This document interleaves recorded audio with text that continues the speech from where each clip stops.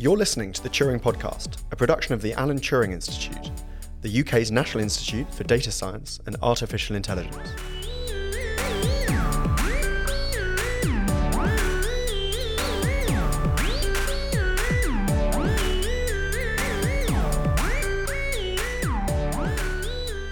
Welcome to the very first edition of the Turing Podcast being recorded remotely in the midst of a lockdown. I'm here with Effie. Hello, Effie. Hi, Ed. How are you doing? I'm good. How are you doing over there in Hackney? Are you staying safe? As always, and more importantly, staying indoors. Yeah, that's a disclaimer at the start of the episode. Everyone, please stay indoors. I should say as well, we're recording this on Friday the 27th of March. So this will be a COVID-19 special, but any information that we have relevant to what's going on, may be slightly out of date depending on when we release this. But today we're going to be speaking with John Crowcroft, a Turing Institute Fellow and Professor of Communications Systems in the Computer Laboratory at the University of Cambridge. Hello, John. Hi there. How are you doing? How are you surviving the lockdown so far? Is everything okay with you? I'm okay, but I have builders in the house. I'm 3 floors up to keep away from them, and they're keeping away from me. And I have no kitchen because they started building us a new kitchen a few months ago, but they haven't put in the cooker and the sink yet. So they're trying to finish before they get told to not go out anymore. Oh, right, okay. So builders are still working at the moment, as of Friday 27th. That's interesting. Well, they're allowed to because they're working more than 5 meters apart from each other, and they're self-employed and they haven't got any money otherwise. So, right, okay. Well, that's sounds like a bit of an inconvenience for you, but maybe in the long run, it's a good thing. Is it? Did you say that was your kitchen being sorted at the moment? Yeah, it's the whole ground floor. Right. Goodness, that's quite intense, John. And do you expect that they'll finish soon? Yeah, they're literally putting the cooker and sink in. We've just gone in mostly today, so hopefully that will all be okay for them. They can go home and avoid us now. Okay. Well, we avoid them. I'm 3 floors away, actually. Okay, so nice and quarantined then. Yeah, so at least you're a social distance from them, at least. So there you go. Oh yeah. Excellent. Okay. Well, we were really keen to speak to you because it's been a crazy few weeks, I think, for everybody across the world. But we were keen to speak to you because we know, I'm not sure if we mentioned it at the top of the show, we should have, but you're also the researcher at large at the Turing. Is that right? Yep, that's my fun title. Its name. I chose that after Paddington at Large, which is the second volume of the book, The Paddington Bear. If you've seen the films, if you haven't seen the films, get them out immediately on Netflix and show the kids. They're the funniest films for anyone up to the age of 100. Great. Okay, I'll add it to the list immediately. I've seen both films. They were quite enjoyable. Yes, they were good fun. Great stuff. The researcher at large is that not? Sorry, I assumed that was just a sort of jokey title. But does it have some kind of underlying meaning? Yeah, the goal is to help the director figure out how there are information paths in the Turing that work, a lot of them, and in the original structures and things we've evolved, but there are other ones where there may be gaps or there are things that are changing under our feet. Mm-hmm. So I'm a sort of extra hand for the director to run around looking at how we can join things up, join the dots better. Right, I'm guessing at the moment that there's a lot of joining up to be done. I have heard some rumours that we may have some coronavirus-related projects in the pipeline. So is that something that's on your radar at the moment? Yeah, there's quite a lot of things going on. So not just obviously the university partners have their own things going on. So I know of the amazing project in Oxford, which is building designs for ventilators out of gadgets you can find lying around in most machine shops, so you don't have to retool. You just use existing stuff. There's a thing called Oxyvent, so they don't have to redesign a car production line. They can do this super low cost, but still within the legal and safe medical standards. And then there are a number of projects which are building mobile phone apps for tracing things. So King's College London with St Thomas and Guy's Hospital has built a very cool app for the NHS, which allows people to self-report symptoms. And then the Turing, more directly, the Turing has a couple of things in the pipeline. They're not really public yet because they're kind of, they're really things that have to work right now with people in the NHS. So we don't want to confuse anyone with talking about the details, but by the time this goes out, they might all be public. They're really on the kind of critical path. But if you do something extra on the critical path that slows down doctors and nurses, then you won't be welcome right now. So you have to do things super sensitively. So all the other things I talked about, like building tracing apps that track things, I had a long conversation with NHSX, which is the tech wing of the NHS, about how to make those privacy sensitive, so they don't broadcast where everyone is all the time, and they don't broadcast your positive or negative status before or after tests and so on. But it's so we've had a long discussion about how those things could work now. Well, it's interesting. You mentioned the app developed by King's College London and partners, because I was going to ask you about that actually. The symptoms tracker app. I've been using that, so I think they're encouraging people, regardless of whether they've got symptoms or not, to use it. What can you tell us about that? Is that something you know about? Well, so most of these apps don't, as I say, they don't broadcast information to all and sundry. They're collecting information. So firstly, there's a kind of heat map of what's going on. So that allows people planning resources in the NHS to look at where they might need resources sooner. They also give you a approximate way of figuring out the parameters of the epidemic. So there are a number of parameters which are not well known. So you have this susceptibility, infectiousness, and recovery rates, but they're not the same across every age group, gender, and so on in the population. So we know, for example, that children are way less susceptible. If they do get infected, they have way lower symptoms, and they may not be as infectious, but it's not known what that rate is. And similarly with recovery, we're fairly certain you recover, you have immunity, and you can detect the fact you've got that immunity. We don't know how long it lasts. So apps that allow people to report that will give epidemiologists an idea of those parameters, which are nice models that one can work with. You can use those to say, okay, in the long run, what are we going to do about our resources for public health? I think this is a crucial point that you're making here, which is that at the moment, nobody globally knows how many people have caught the virus and are asymptomatic. So is there something that people can do to help track that at all? Yeah, the best thing is lots more testing. There was one town in Italy where the mayor decided to spend money and buy tests for the entire population of the town, and that's the best source we have for the numbers of asymptomatic carriers. And it was fairly significant that the number of people they found that tested positive but had no idea they had anything. But then the second step, which is more subtle and complicated, is how do you know how infectious those people are? If you're asymptomatic, then you don't have a temperature. You also don't cough. And if you don't cough, you're not spreading the virus anywhere near as fast because you're not emitting it from your lungs, which is where it's living. But it's not clear how that changes the rate of infection from those different subgroups of the population. So there are two different parts to that. And then there's another part that I mentioned, which is the difference between age groups.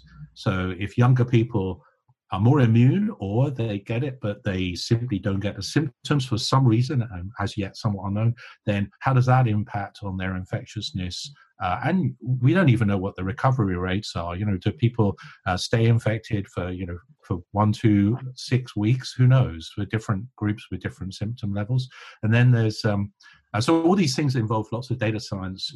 But you need to do both self-reported symptoms, perhaps tracing contacts, which needs to be sensitive to privacy. So that data needs to be anonymized, but still could be used, carefully for informing people maybe they need to go get tested. And then the last thing, a really crucial thing, is lots and lots and lots of testing, which is in hand, but could have been done a lot sooner. The model for public health reaction was South Korea, and definitely, far and away the best.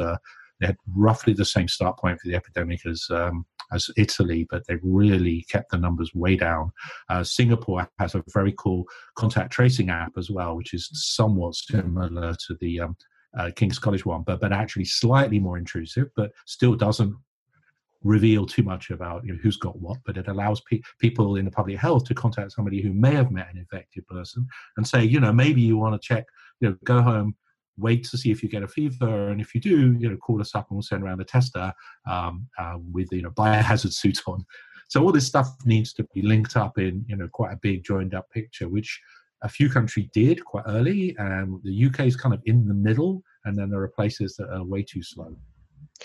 Sorry, John, I wonder if you could just elaborate a little bit on the South Korean response in relation to COVID-19. Obviously, as you say, they were able to limit the rate of infection very quickly and seem to have got a handle on the situation so much earlier.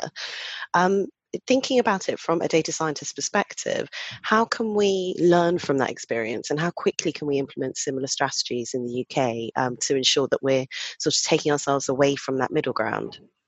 So it's difficult at this point in UK, because what they did in Korea, South Korea, they did two things that we weren't prepared for. One was that they'd had previous experience of SARS and MERS, and so they actually had a whole bunch of testing gear ready to roll out. So you can roll out swabs and use PCR equipment for analyzing what you get back, and they had that at scale already. The other thing they did was this measurement of what contacts people had, but they were doing something also that the UK would have found a little bit difficult, because they were more intrusive than we would probably like. They actually looked at people using cash points to see where they were. They looked at people using taxis and paying, so they used every source. And it's a nice example of data science, because it's data fusion from multiple sources. But I think we might feel a little bit uncomfortable with that amount of personal data being used. It's not clear it's currently illegal. It would be normally against GDPR and some other laws, but the Information Commission Office has actually relaxed that at the moment. But it probably is sort of beyond what you could successfully get the public to accept. It's nowhere near as far as what the Chinese did, but then they had to react even more because they already had a huge epidemic. So they did something much more intrusive. So then the other extremes, so one extreme is the most intrusive was China, the middle ground is South Korea, and then on the least intrusive but very successful as well was Singapore. And I think that's sort of where we live in measuring contacts. The Singapore app for tracing contacts is pretty decent in terms of privacy. It doesn't go look at all the other things you do, and it turns out to be extremely successful at essentially tracking down you. Once you test somebody as positive, you track down all their contacts very, very quickly, and you need to do that quickly once you have a low enough number for that to be possible. If you have too many, too many people in the population infected, then the rate of new infections is so high, there's no way. So there's a paper from folks at Imperial which gives the numbers. There are lots of people who can do this analysis. So once the spreading rate goes above a certain point, it's an exponentiating process. So you just can't track down all those people. You don't have enough people to talk to the infected people. But if you can get the thing down to that, then we need to go revisit what those folks did. So having the apps and having the testing are really things for 3-4 weeks from now, when hopefully we've got through the bulk of the current peak, when we'll still have maybe 70-80% of the population will still be potentially susceptible. Right. So you want to protect them from a reboot of the whole thing. Right. So with regards to these sort of contact tracing technologies, including the mobile phone apps that some of these countries have deployed. And you also mentioned data coming from cash points and things like that. You mentioned some of the privacy concerns, but what about the challenges associated with the data itself and how reliable it is? Can you speak to that, that aspect of it? Yeah, that's an interesting point. I mean, when we did this in 11 or 12 years ago with the flu epidemic, we used a local Bluetooth radio, like your Bluetooth headset, and that can measure meter level accuracy. And then you assume that somebody staying within a couple of meters of somebody for 15 minutes is likely to be infected. Then you go back around the loop and you look at when somebody is infected, you trace their contacts, you see who's infected, you go back to your data, and you can then work out what whether the proximity is a good proxy for infection. And so you can essentially calibrate the system as it runs. And I think it would be great to talk to the folks from Singapore and see if they've gone back around that loop again, because that would tell us if that way of monitoring proximity is a good proxy, or how good a proxy it is, or how long you need to establish somebody's in contact with somebody. The other thing people have looked at is sort of more coarse-grained data from the mobile phone companies, but that doesn't tell you if somebody's next to somebody.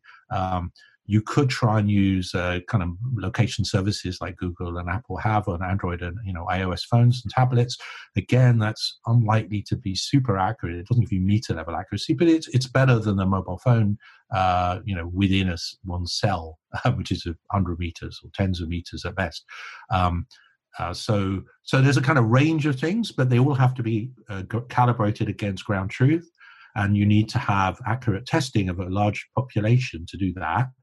You should also, going back to one of your earlier questions, really, we should be doing a lot of random tests. And we should be doing careful random testing, choose a fairly large group of randomly selected people across the geography of the UK, and probably a few thousand, picked at random, not from people you systematically suspect of being infected, because that will be the only way we'll really understand the distribution that we actually have. I think, based on what I heard on the news the other day, that may be something that's taking place, actually. Or I'm not 100% sure. Because I know that obviously the tests are certainly limited at this stage, and that certainly there's a lot of talk about prioritising them for the key workers first, but that there may also be some in reserve for, this sort of random sample of the population approach. I think the two different tests, though, that there's a test for whether somebody has the virus, and the test for whether they have the antibodies. And I think you could mix and match that quite easily. Also, I'm not quite sure I understand why it's been so slow to get these tests out. I mean, there's a company there's two organizations in Belfast that make these tests in numbers and have sold them to other countries.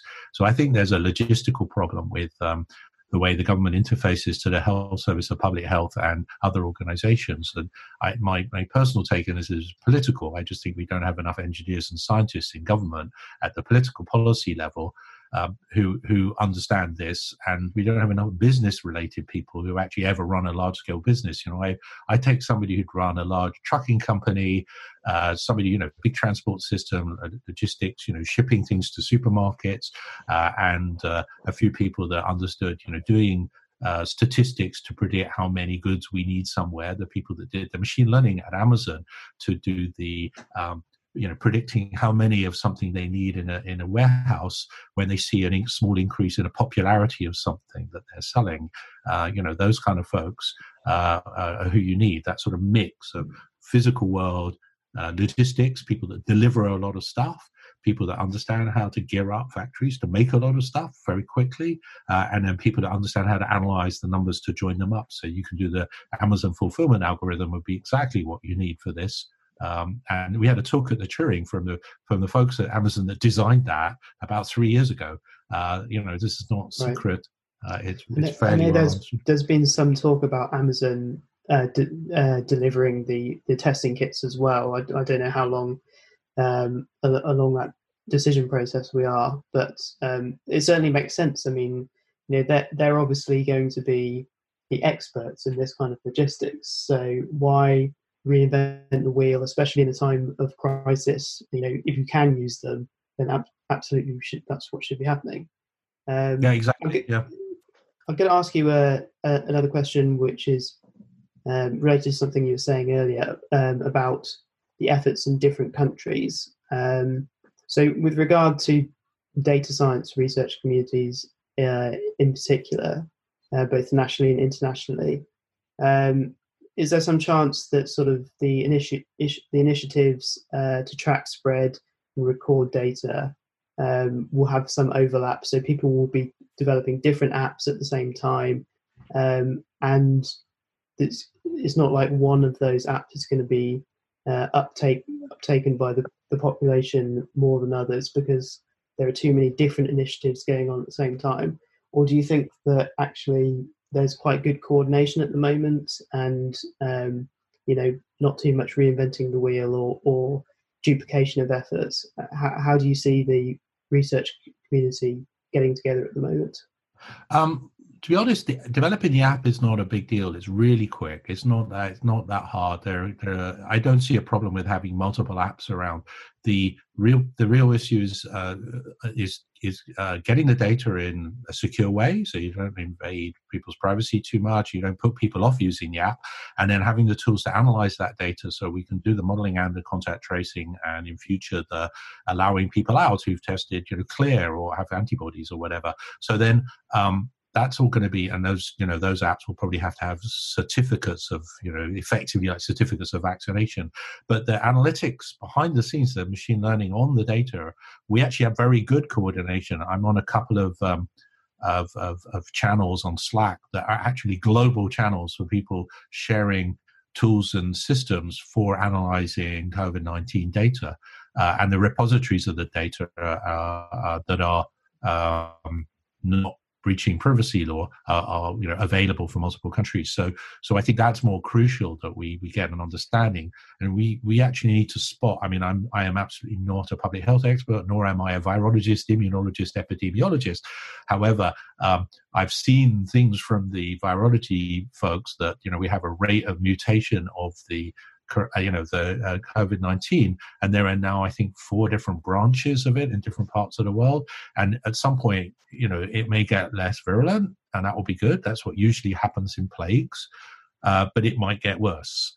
And we really need to kind of have very early warning of that. That would be, and if it sort of heads in the direction of SARS or MERS, then the mortality goes through the roof, and that's really, would need more serious. Well, the only solution there is to do sort of full on back to lockdown everyone, and biohazard suits for anyone who goes out, which would be pretty scary.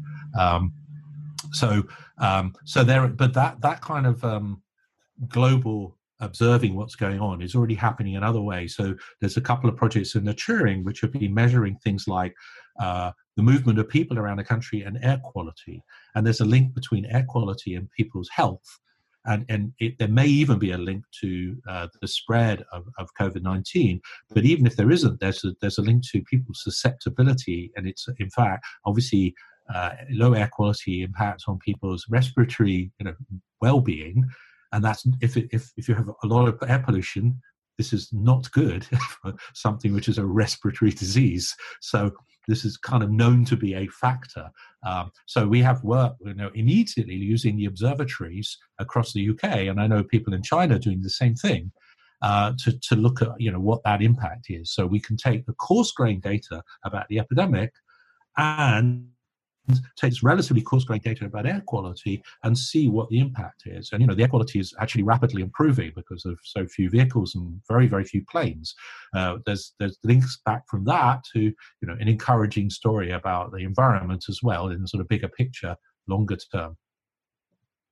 Right. So there's a lot of moving parts there. I mean, air quality, linking it back to the environmental impacts, and considering all different aspects of how the illness might spread, and the mutation rate as well. But that's really interesting. I mean, I kind of assumed, now that I'm sort of data scientist, I mean, I have a background in bioinformatics and biology, and I haven't really looked at into this much at the moment, but presumably a lot of the world's biolabs are stopping working on whatever they're normally working on at the moment and diverting resources to this.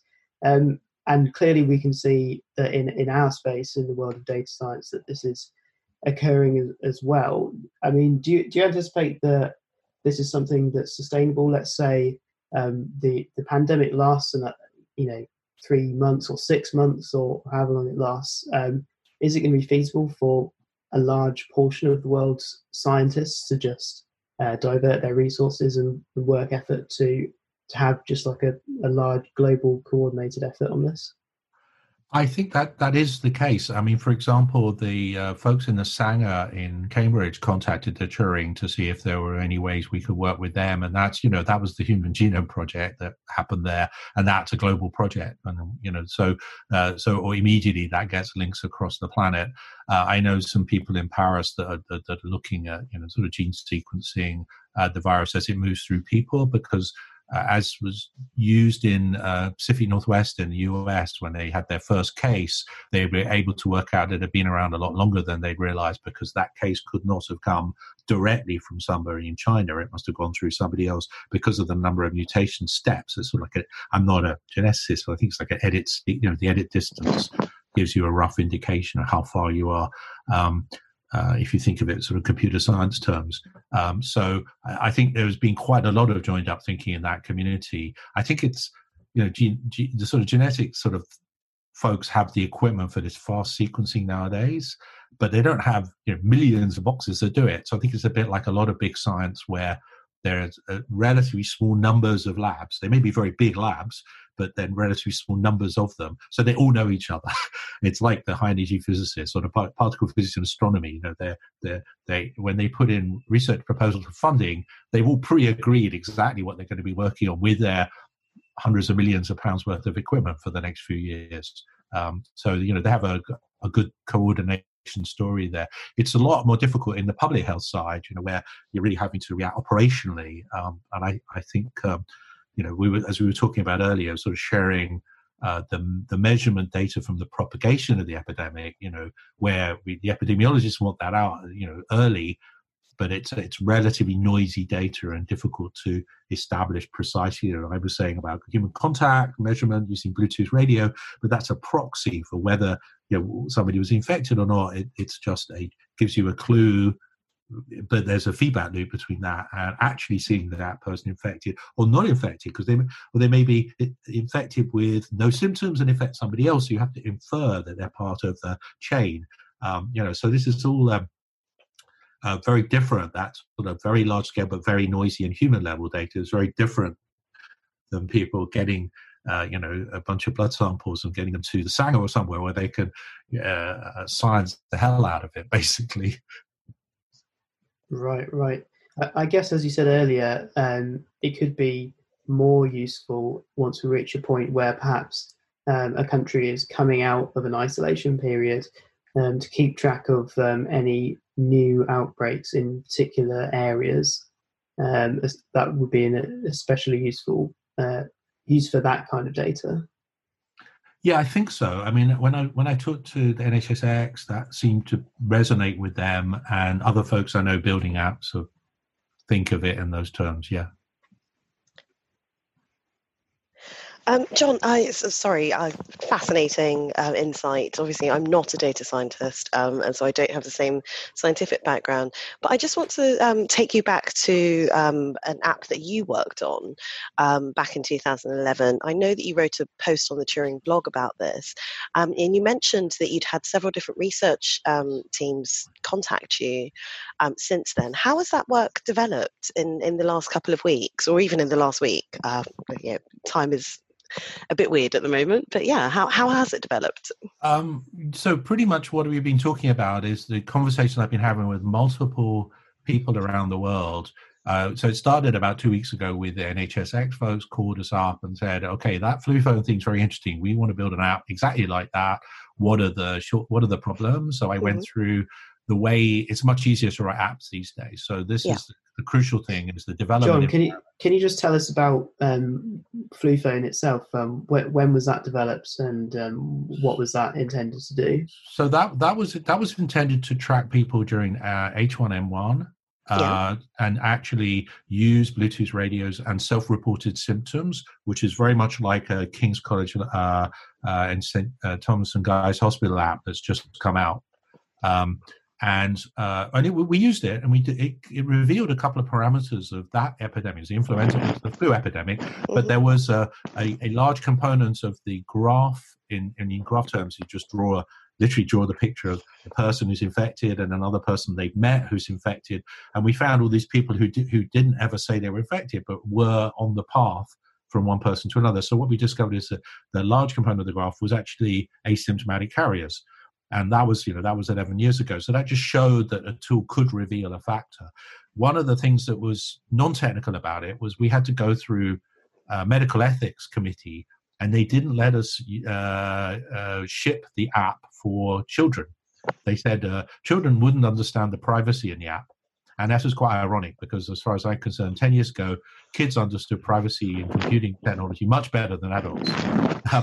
So whereas nowadays, I think most people understand that. And after we did that project, the FluPhone project, we actually talked to epidemiologists and public health people, and they said, it's really good. Now we think we understand this and we can persuade the ethicists that as long as you do the privacy very carefully, it's all good. And you could include, all members of the population, which you probably need to do right now for COVID-19. I think that seems like fairly obvious and more important, in fact. So that app came out of, it was actually funded by the UKRI to work with people in public health and medics from NHS hospitals. So it was a practical thing.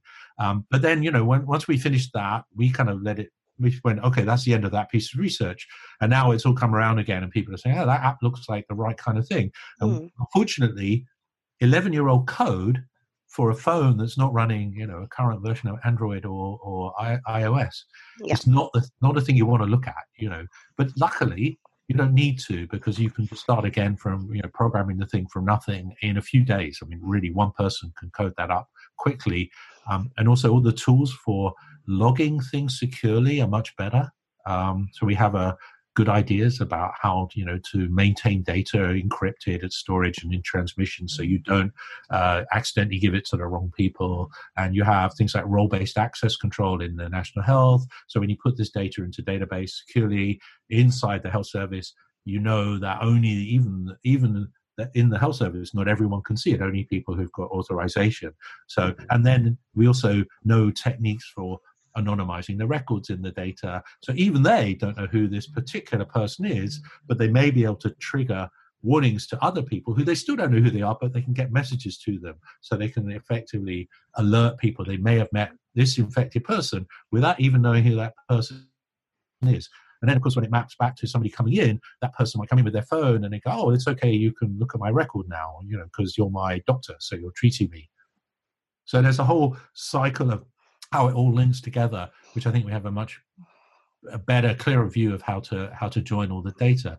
That kind of workflow, though, is still not fully something we know how to deploy in the operational NHS. Yeah. I think there's some countries who have small populations like Estonia or Iceland, which can probably do this and have very homogeneous kind of population and health systems. The UK has more people working for the NHS than the population of Estonia or Iceland. Actually, it's about 6 times the population of Iceland. Wow. So just the employees of the NHS is like and it's all old systems. There's only 5 or 6 hospitals that are fully digital in terms of operational working. So if you want to join up somebody's phone with the results of a test and then link that back to contacting people anonymously, so you tell them they might need to come in now, or you might need to tell them, their tests are all clear and they're all good to go back to work or whatever. All that joining those pieces up is something that's difficult and challenging to do. And we thought about all this like back in the FluPhone days, but we still need to think about it all. It's a kind of logistical nightmare, really. So are you still are you now developing FluPhone further in terms of COVID-19? Which countries have you heard from, or which people who have you been working with to develop it and sort of mobilize it in terms of the pandemic? I've spoken to people from Australia and New Zealand, some Central European countries, the NHS folks from the UK. I can't remember how many others. I mean, several other countries who are basically doing what we recommended in terms of rewriting it from scratch. But also there are local considerations of how they interface to their own health informatics systems, how they support their local languages. That's simple thing people forget. If you want a consent form for people to sign up for using the app, you have to have that in every language for the country you're in. And right, of course, yeah. That's about 30 languages in Europe. It's about 30 languages in India alone. So so each place has to at least do that. Find some group who'll translate the interface, which is actually about as much work as writing the code.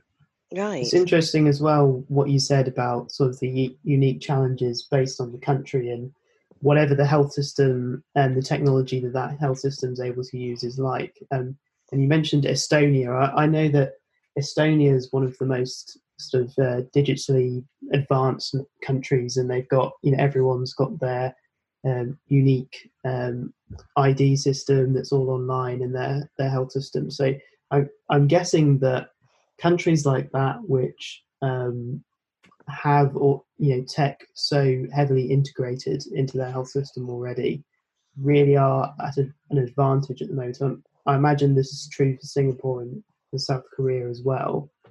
What do you think, like going forward, like the lessons we can learn from this pandemic are with regard to how technology is adopted in the healthcare system in the UK? So I think that the UK, the NHS is in good shape, despite its complexity. It is federating data more and more. More and more hospitals are going full digital. We have one exceptional UK weird thing, which is we don't have a single ID system, and it's very hard to get people. You don't need a single ID system for healthcare to look up your tax record. Whereas, Estonia, they have a single, citizen ID, which covers all the different systems. But we don't need that. As long as you have a unique NHS number, that would work. So, you can have a kind of world-specific or domain-specific ID system. And in fact, when you have your tax return, you have your national insurance number, that is a unique ID for tax. It's not necessary to link them all together. So we have digital infrastructures that are getting there. But the problem, like, as I said, with the UK is that, we had a lot of legacy in the system, and that's a long, it's a long climb to get out of the legacy and upgrade. In particular, doctors, nurses want to do their job, and they don't want to spend 10% of the week, learning a new IT system. So you have to be sensitive to sort of it's almost a generational thing. So they're not any more resistant to digital technology at all if it does the job. So imaging, medical imaging has been a thing for a very long time. It's been extremely successful, and sharing images between hospitals and GPs and specialists has been a done deal. And so that gradually these things are coming together.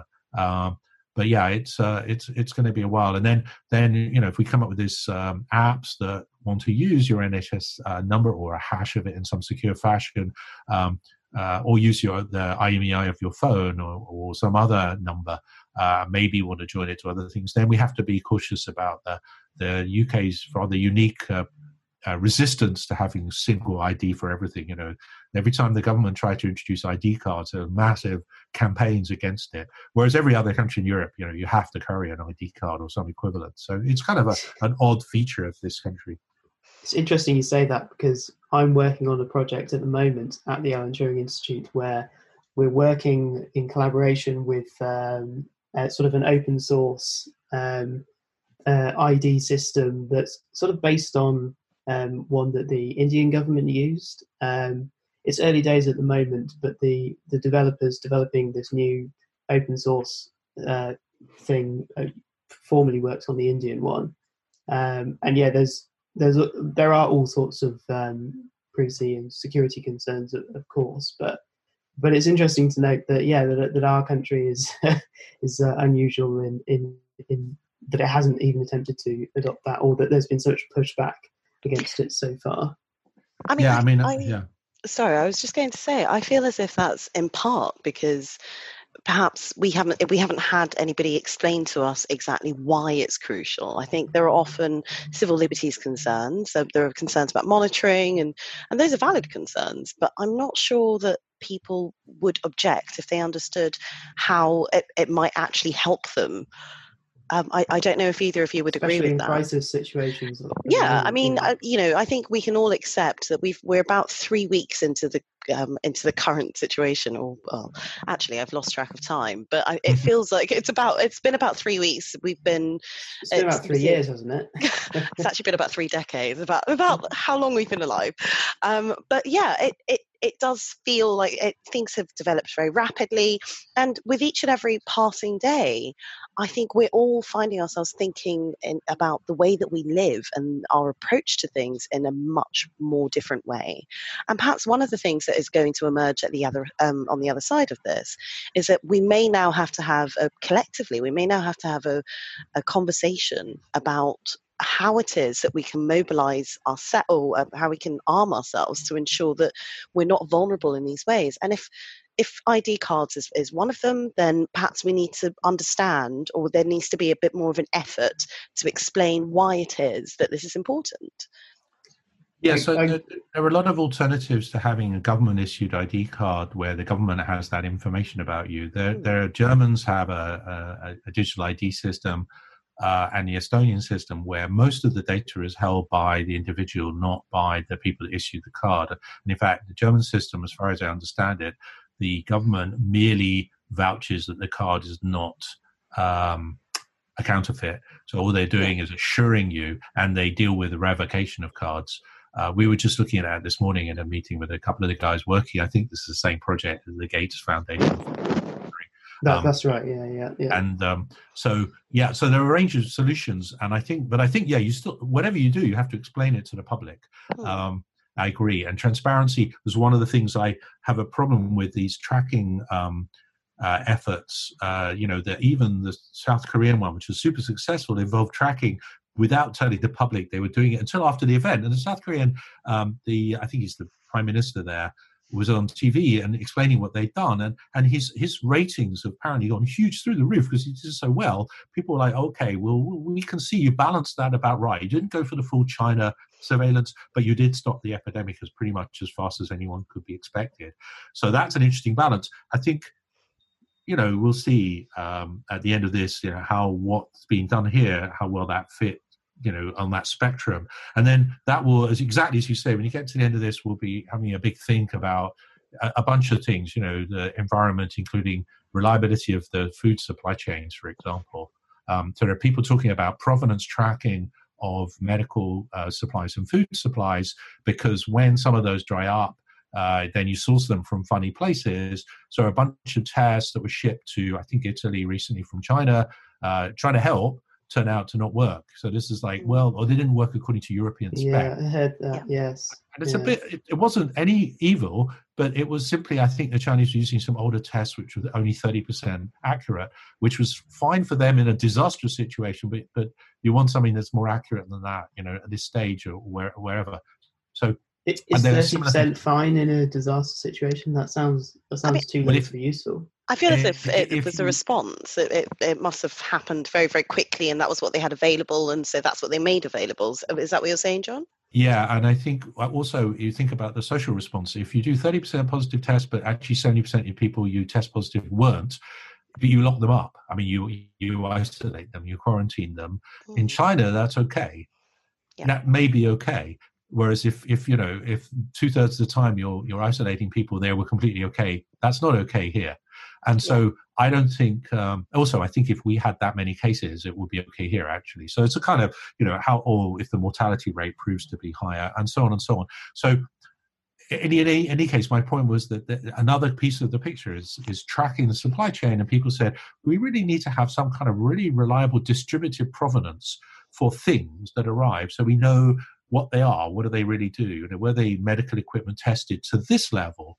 And we could do that with other resources like energy. If we're buying energy, we want to know it's clean energy, we could buy it from a source. But if that source actually was shipping its electricity from over 1,000 kilometers away from some other part of Europe, these high voltage DC lines can go several thousand kilometers. So we have a lot of electricity we buy from under the Channel Tunnel from France.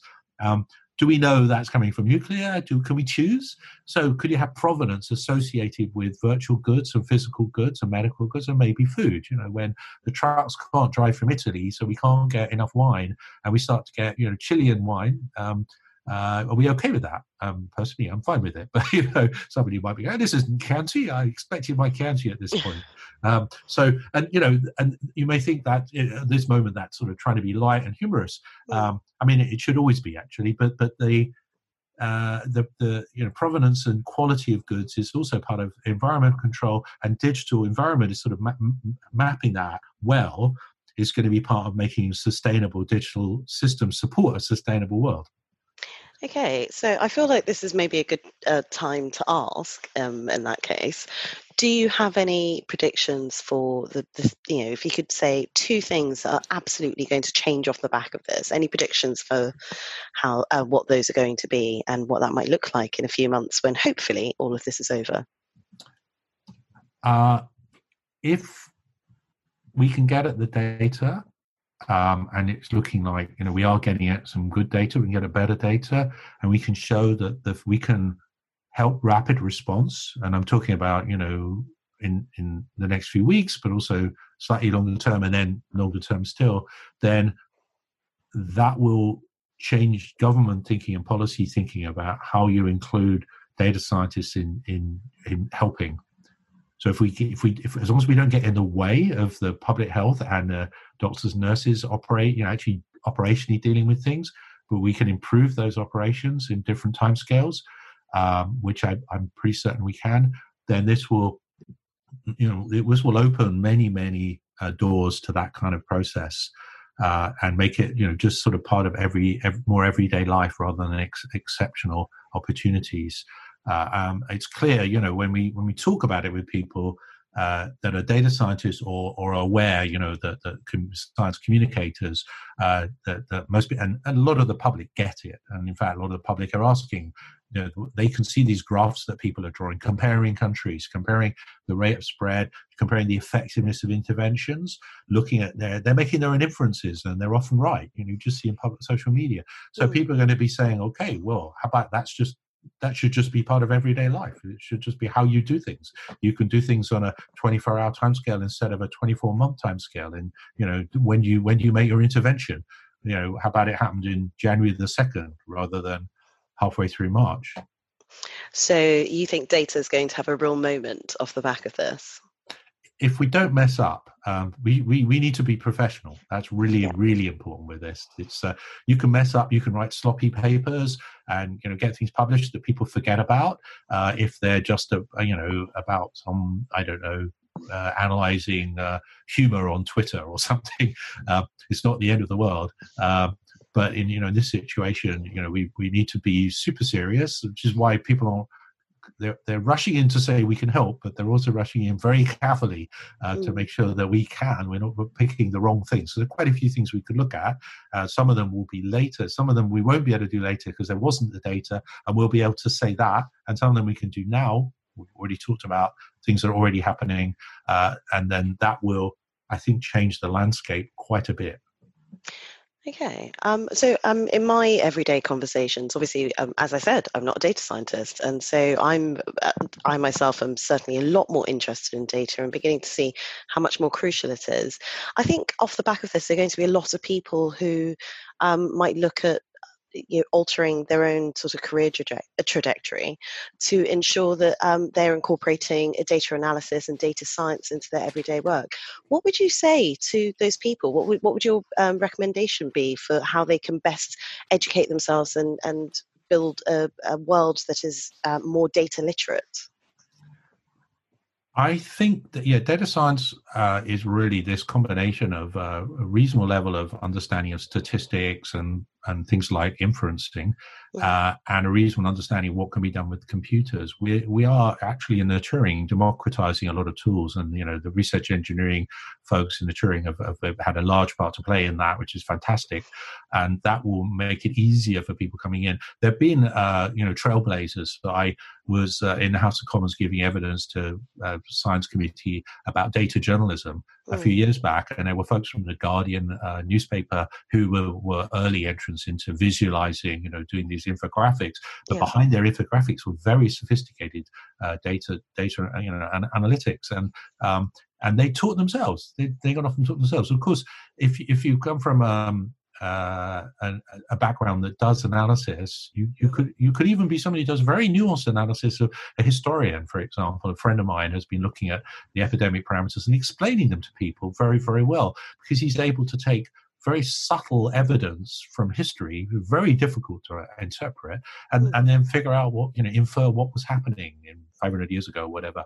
So there's no reason not to go there. And as we make these software tools, more easy to fire up on reasonable amounts of data, then people will start to take this into their own hands a lot more.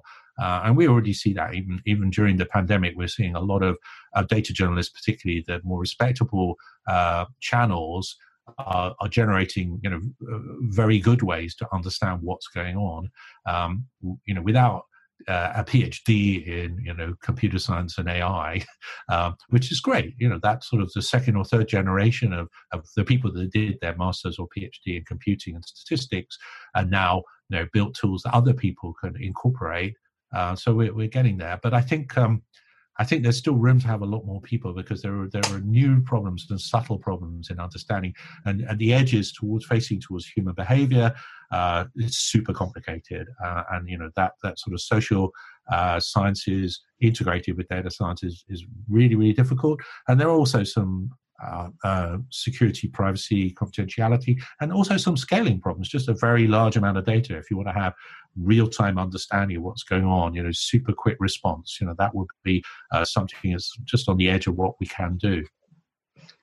I do think that, going back to your points about the increasing sort of data literacy of not just the general public, but of journalism, I have sort of seen that trend myself as well. It does seem like something that looks set to continue.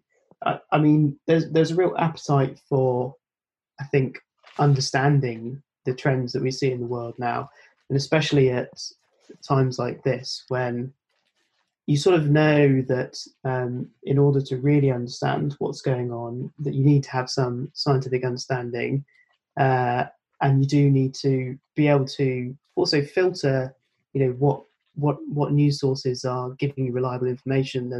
I know that there is some talk of misinformation around COVID-19, as with any sort of world event at the moment. That's always an issue. But hopefully, I think we will see an increasing sort of level of an increasing standard of data literacy in journalism. I mean, my own sense, and I know it's how people do live in their own social media bubbles, but what I see on social media is that when journalists are not data literate and they say stupid things, they get called out very quickly nowadays, and it doesn't bode well for their careers or the respectability of their newspaper or their publication. Exactly. So we'll see how that continues, and certainly people who are found to be spreading misinformation about in crisis times like this, whether intentionally or unintentionally, just through bad data literacy, especially if they're a major publication, they're not going to fare well coming out the other end, because they will lose public support, I think. I mean, I would hope that was the case, but we also, to my mind, seem to be emerging from just off the back of a time where not that long ago, really just a year or two ago, there seemed to be a lot of skepticism around facts, and the whole thing about fake news, and really querying whether or not scientific fact can be taken as just that. I hope that one of the things that does change off the back of this crisis is that we begin to see people want to see more evidence-based conclusions, and I hope that we can see less incidents of things like that. But I'm not utterly convinced that this will be enough. I don't know. Maybe I'm just being skeptical, but yeah, that's my opinion. And we had people. We're recording the day after everyone in the country went outside their doors to clap for the NHS. So maybe if scientists do come up with a vaccine quickly and the do manage to halt the spread of this disease, then we'll be getting a clap as well. Or I say we, I'm not personally taking responsibility. I will personally send a video of giving you a round of applause, Ed. But yes. Yeah, I actually yesterday I was out on the street clapping along with a lot of people, and then my phone buzzed, and two of my kids who down in Richmond and Shepherd's Bush, they posting videos of their streets. And it was nice, but then there was somebody in Germany who posted a thing saying, the way we applaud our health service is by funding them properly. Oh, yeah. I mean, a valid point. And hopefully, I think, as I said, and I personally have spent the last few days really thinking about how life is going to change afterwards. I think you can't help but do that. And I really hope that one of the things that changes is that we begin to see a higher level of investment. But I also hope that people perhaps get a bit more of an understanding of just how nuanced and complex our systems are. It's all well and good, and we should absolutely applaud our frontline NHS and healthcare staff, and we should absolutely be pushing a society that understands how important they are. But what about all of the researchers, for example? What about the people who are doing the everyday work that isn't immediately obvious, that provides answers that eventually lead to these huge developments that have taken place over the last, let's say, 100 years or so? We've really kind of grown as humanity's grown. We've advanced so much more. We understand so much more about the things that are dangerous to us in terms of our everyday lives, but also we understand so much more about the world around us. And so that's what I would like to see. But yeah, it's a recognition from scientists. Yes, yeah, absolutely. Yeah. So John, I guess it's been fascinating talking to you. I would really like to know, though, what does your work look like now that you're sort of working remotely? Are you finding it challenging in any way, or is it really just migrating your everyday sort of strategies to home life? And how have you been handling that? Well, I've been working like this since I started like 40 years ago working on the internet. And so a lot of the people we worked with were at UCLA and Berkeley and MIT. And I was in London at UCL for 20 years. And so we were on, you won't believe it, we were on video and audio back then on the internet. This is how I work a large part of the time. The thing I miss is the end of work socializing with colleagues a bit. And, some of the colleagues are, I get on with all of them, but some of them are also close friends, people, that I, and I sort of miss out on, the human contacting, but that's not to do with ways of working for me. That's sort of just ways of living. It's kind of work-life balance, and that's going to be a real issue. But I'm fine at the moment. I should say that our team has a virtual coffee break going daily or twice daily actually at the moment. So I haven't participated in it. Oh, it does. Oh, well, there you go. I have multiple. So I have one with some cheering people at 7:40 in the morning. We all have coffee, and then this evening we have 3 virtual pubs. Oh wow! Which I mean, have you got the beer stocks in? Have you managed to get it? I have wine. I'm trying to. The thing is, I'm not cycling every day, so I need to do. Normally, I cycle to do beer offsetting, and so I need to reduce the carbs. And the way to do that is switch from beer to wine. Fair enough. That's a very good strategy indeed. All right, John. I think on that note, we'll call it a day. Thanks ever so much for joining us. And I think, as the situation unfolds, hopefully people will be able to enjoy the podcast and find the information we discussed today useful. Is there anything is there anywhere people can reach you online? Oh, well, I mean, they can use my Turing email. It's fine. Okay, and are you on Twitter? Any social media? Yeah, I'm on Twitter. You take my last name backwards is my Twitter handle. Okay, I'm not even going to attempt to do that very quickly. If you just search, you'll find me. I mean, Okay. I tweet too Search much. John Crowcroft in Twitter and you'll find him. There you go. So you're at Croft Crow. No, it's literally backwards. It's Fork Walk. Okay, that's brilliant. I love that. Okay, and any in terms of, obviously your work is available on the Turing website. Are you open to people reaching out to you to collaborate on work at the moment, or is your plate rather full at the moment? No, I'm totally open. I have right now it's university vacation. So my day job in Cambridge, and I have a number of students. I'm supervising final year undergrad projects and some PhD students, but it's a little bit lighter at the moment because I don't have any classes to teach. Obviously, some of the Turing interactions, some of them slowed down. I don't know if you found this, but some people have added more meetings than they would normally physically ever have, which is a little bit weird. So having more Zoom sessions than you'd have real meetings is a little, it'd be nice to kind of know, let's not have a meeting for the next 7 hours so we can do something. Would be okay. But I'm fine with people contacting me. It's absolutely okay. I mean, if I have to give a minimal answer, I'll say, look, come back in a week. It's a minimal answer. Absolutely. Okay, well, John, thank you so much for taking the time to speak with us. Thank you for all the work that you do and have done in the past. And thank you for being a leader. No, that's fine. Okay, thank you. Thanks for the opportunity to talk about it.